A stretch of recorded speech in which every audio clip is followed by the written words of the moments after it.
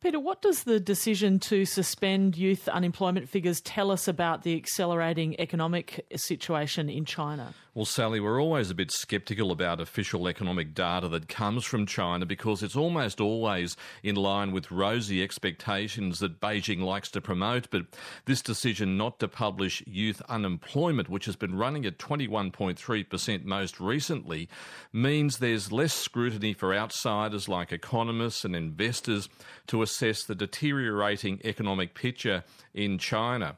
And the red lights are flashing. As we reported yesterday, the People's Bank of China unexpectedly intervened with an emergency interest rate cut, said it would pump the equivalent of 51 billion Australian dollars into the economy to get consumer spending.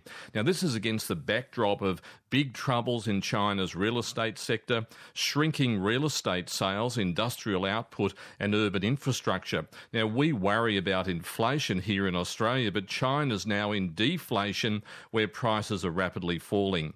Harry Murphy-Cruz, lead economist for China at Moody's Analytics, says when China decides to withhold key data like youth unemployment, it's time to worry about the world's second biggest economy. It's not the first time that China has halted reporting a series. Just earlier this year, official consumer confidence measure also dropped off the calendar. It was showing exceptional weakness at the time as well. But youth unemployment, it's a massive concern in China. 1 in 5 young people unable to find work. That's double pre-pandemic levels. Students that are continuing to graduate into a shaky jobs market. And then that has flow-on impacts in the short term. If you're a young person without a job, obviously you're not going to be spending as much as you otherwise would. But in the long term, it also can lead to things like a lost generation of workers. And so that could lead to some long-term scarring for China's labour market. That's Harry Murphy-Cruz, lead economist for China at Moody's Analytics.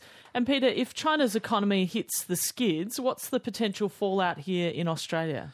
Well, Sally, there could actually be a silver lining if that weakness in China does push down global inflation, and that could take the pressure off the Reserve Bank here in Australia for more rate rises if Australia's inflation also continues to fall. But Australia could end up being in a tight position given that China is Australia's biggest trading partner, and a recession or a slump that cuts demand for Australian iron ore and other commodities could be very bad news. And remember, China's demand saved Australia from recession during the global financial crisis 15 years ago. But if that's not there, Australia could well get swept up in dangerous headwinds that are coming in from China.